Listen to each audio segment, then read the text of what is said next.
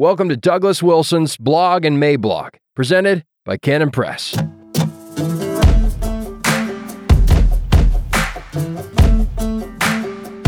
Like dead flies on a windowsill. Tuesday, November 1st, 2022. Introduction.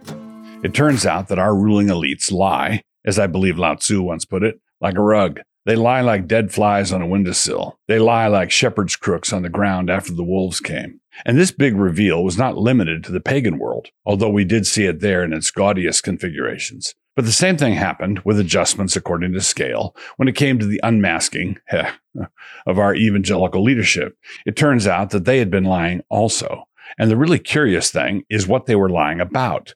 And what they were lying about represents the prime hypocrisy. It all boils down to the fact that they were lying about whether or not they were lying about it. The lie was that evangelicals held to the fundamentals, like the fundamentalists did, but did so in a spirit of love, compassion, and winsomeness. Evangelicalism was supposed to be fundamentalism without the tude.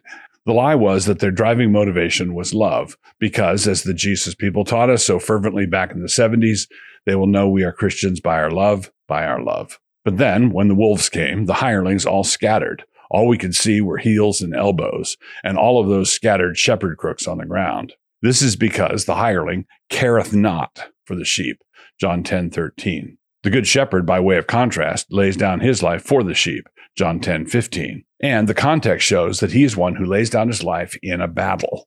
And in order to be willing to lay down your life in a battle, you have to be willing to be in a battle. That would seem to follow. So that we do not spend any time floating around in a cloud of vague generalizations. I'm talking about an evangelical leadership that would not keep their churches open during the COVID hysterics, the churches that played woke footsie with all the BLM foolishness, the ecclesiastical lynchings that occurred in the name of dealing with sexual offenders, never forgetting that sometimes lynch mobs do get the right guy, the refusal of evangelical leaders to identify a demented tyranny for what it was, and the ungodly ecclesiastical pressure that was applied to wary saints to get them to take the mark of the jab so that they could buy and sell. On this last point, they would say perhaps that it was not so much pressure they were bringing, but rather it was just a brotherly exhortation. But this makes me think of Ambrose Bierce's definition of exhortation, the practice of putting the conscience of another upon the spit and roasting it to a nut-brown discomfort. Taking one thing with another, the national leadership of the evangelical movement has been lame, embarrassing, arrogant, diffident, gimpy, compromised, venal, shady, tainted, two-faced, and not to mention polished and respectable, the last two representing the heart of the problem. Lovers, not fighters. The modern evangelical leadership cabal, taken as a whole, has styled themselves as lovers, not fighters. They have maintained that they held to all kinds of wholesome doctrines, inerrancy, the lot, but it cannot be said that they ever wanted to fight for any of these wholesome doctrines. Frame's very capable treatment of Machen's warrior children turned out to be a perfect closet for them to hide in. The silent assumption was that holding fast to the profession of our faith without wavering, Hebrews 10:23, was one of those special commands that know how to obey themselves. So they just held to these doctrines, core values, and as it happened, their grip of these doctrines had never been challenged. That is, their grip was never challenged until it was challenged in the blitzkrieg of nonsense that came cascading over us through the last several years. It was then that we discovered that holding to doctrines in fair weather is quite a different thing than fighting for them in a storm. The cardinal deadly sin in the unique evangelical lexicon had become meanness, and their cardinal virtue had become niceness, or using their preferred word, winsomeness. And once that position was adopted, the only thing that was necessary for the progressives to get everybody to start waffling on any issue was to successfully cast it in terms of meanness. Denying marriage to homosexuals meant that a homosexual could not come into a hospital to visit his partner who had just a few hours left to live, and the whole thing was just so mean. If you did not attend the wedding reception for your unbelieving nephew's sodomite ceremony, you were clearly being mean. If you preached the gospel straight with no chaser, you were manifestly being mean. And so it was that secularist infidels were handed the steering wheel. Like a backwards Ruth to Naomi, we said to them, "Where you go, we will go. Your gods will become our gods. But you will have to give us a little time to mollify the donor base. They might have to be jollied along a bit." Willingness to fight as actual love. Believe it or not, a willingness to fight is one of the key indicators of love. If a man is walking with his wife downtown after dark and they are accosted by thugs who proceed to taunt and molest the wife, let us imagine her husband standing off to the side saying things like, guys, this is simply unacceptable. I disapprove of this kind of behavior in the strongest possible terms. Honey, thoughts and prayers. The one thing that I think we can say with some certainty is that such a husband would not have the first notion of what love means or how love is supposed to act in a crisis. The only thing that could make such a scenario worse would be for the couple to make it home later and for the husband to be mystified about his wife's general coolness. Babe, what's wrong? Sorry your blouse got torn. And so how would I describe the attitude of the average conservative Christian believer today towards the top tier of our evangelical leadership? I think it would be fair to say that there's a general coolness, an inescapable choice. In addition to all this dereliction, which was bad enough, our effeminate evangelical leadership has been committed for many years now to the task of misrepresenting those who do fight. Their line has been that such men fight because they love fighting, and that they, the sweet ones, stay out of fights because they love peace so much. But there's an inescapable binary choice here, one that is routinely overlooked. Everybody fights, and everybody seeks peace. But with whom? What are the terms? By what standard? There's always a battle, but where's the battle line drawn up? If a seminary is in trouble, everybody might notice that certain woke types are still there, and we're not squeezed out.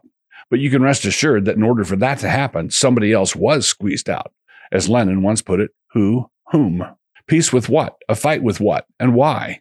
Dylan taught us that, regardless of what you might think about it, you are going to serve somebody, which should be made the official anthem of all those who understand the force of the inescapable concept. But it follows from this that you're going to fight somebody. It may be the devil or it may be the Lord, but you're going to fight somebody. There was more sound doctrine in Dylan's chord progression here than in all the tiers of our evangelical sob sisters combined.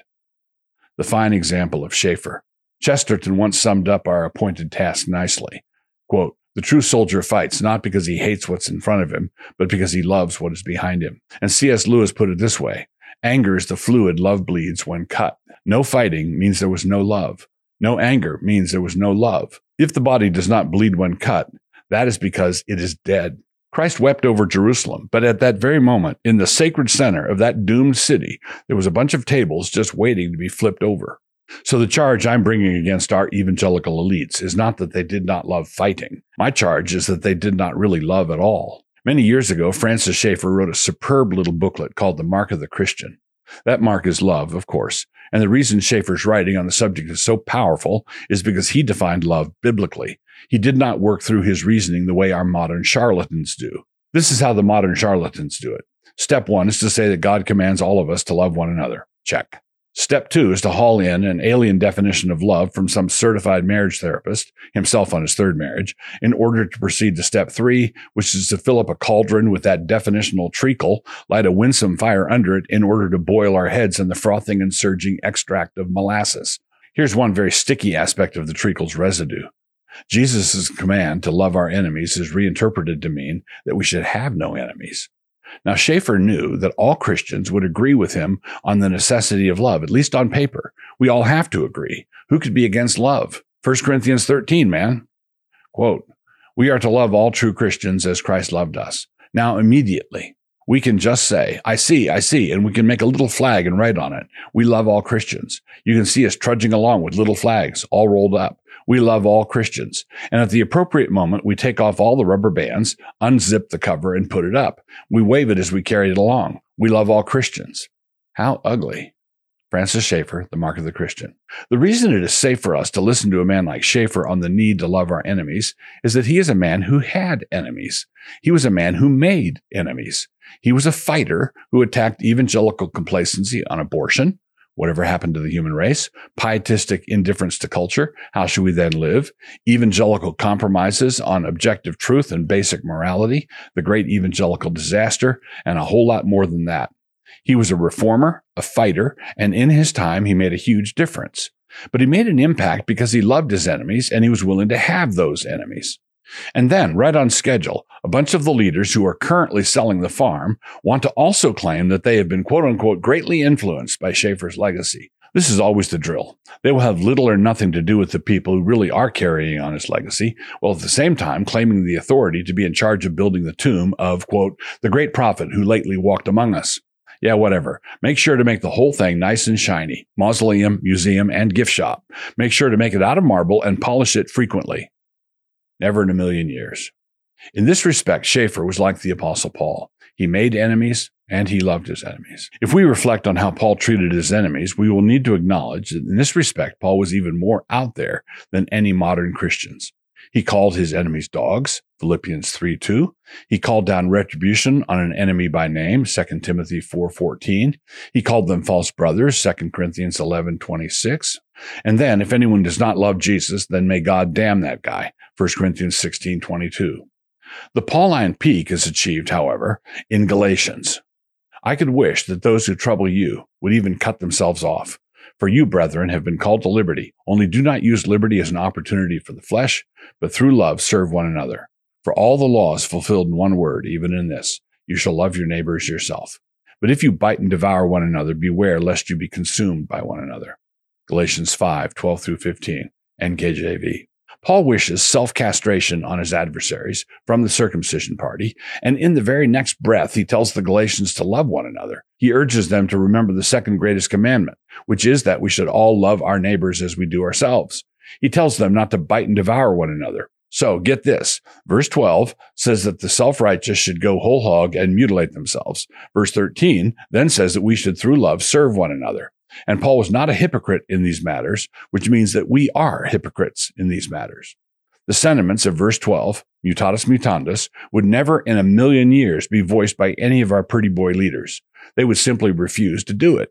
But any church leader who could not describe for us a situation in which such savage language could be used in a righteous way is thereby disqualified from lecturing any of us on what it means to love our neighbor or what it means to not bite and devour. If you didn't make it through verse 12, how can you teach us how to exegete verses 13-15? Please note that I'm talking here about prophetic language in public and not about Matt Chandler's language in private. One of you will say to me then, well, you're not an apostle. You're not Jesus, pal. And I reply, what is your problem? And he says, you're being mean. You are not being winsome. You need to love others the way Jesus did. But didn't we just learn that we're not allowed to imitate Jesus, pal? If you are enjoying these videos and would like to support this channel and the work of Canon Press, join up at Canon Plus. Just click the link, create an account, and have a look around. If you use the restrooms, leave a dime on the counter.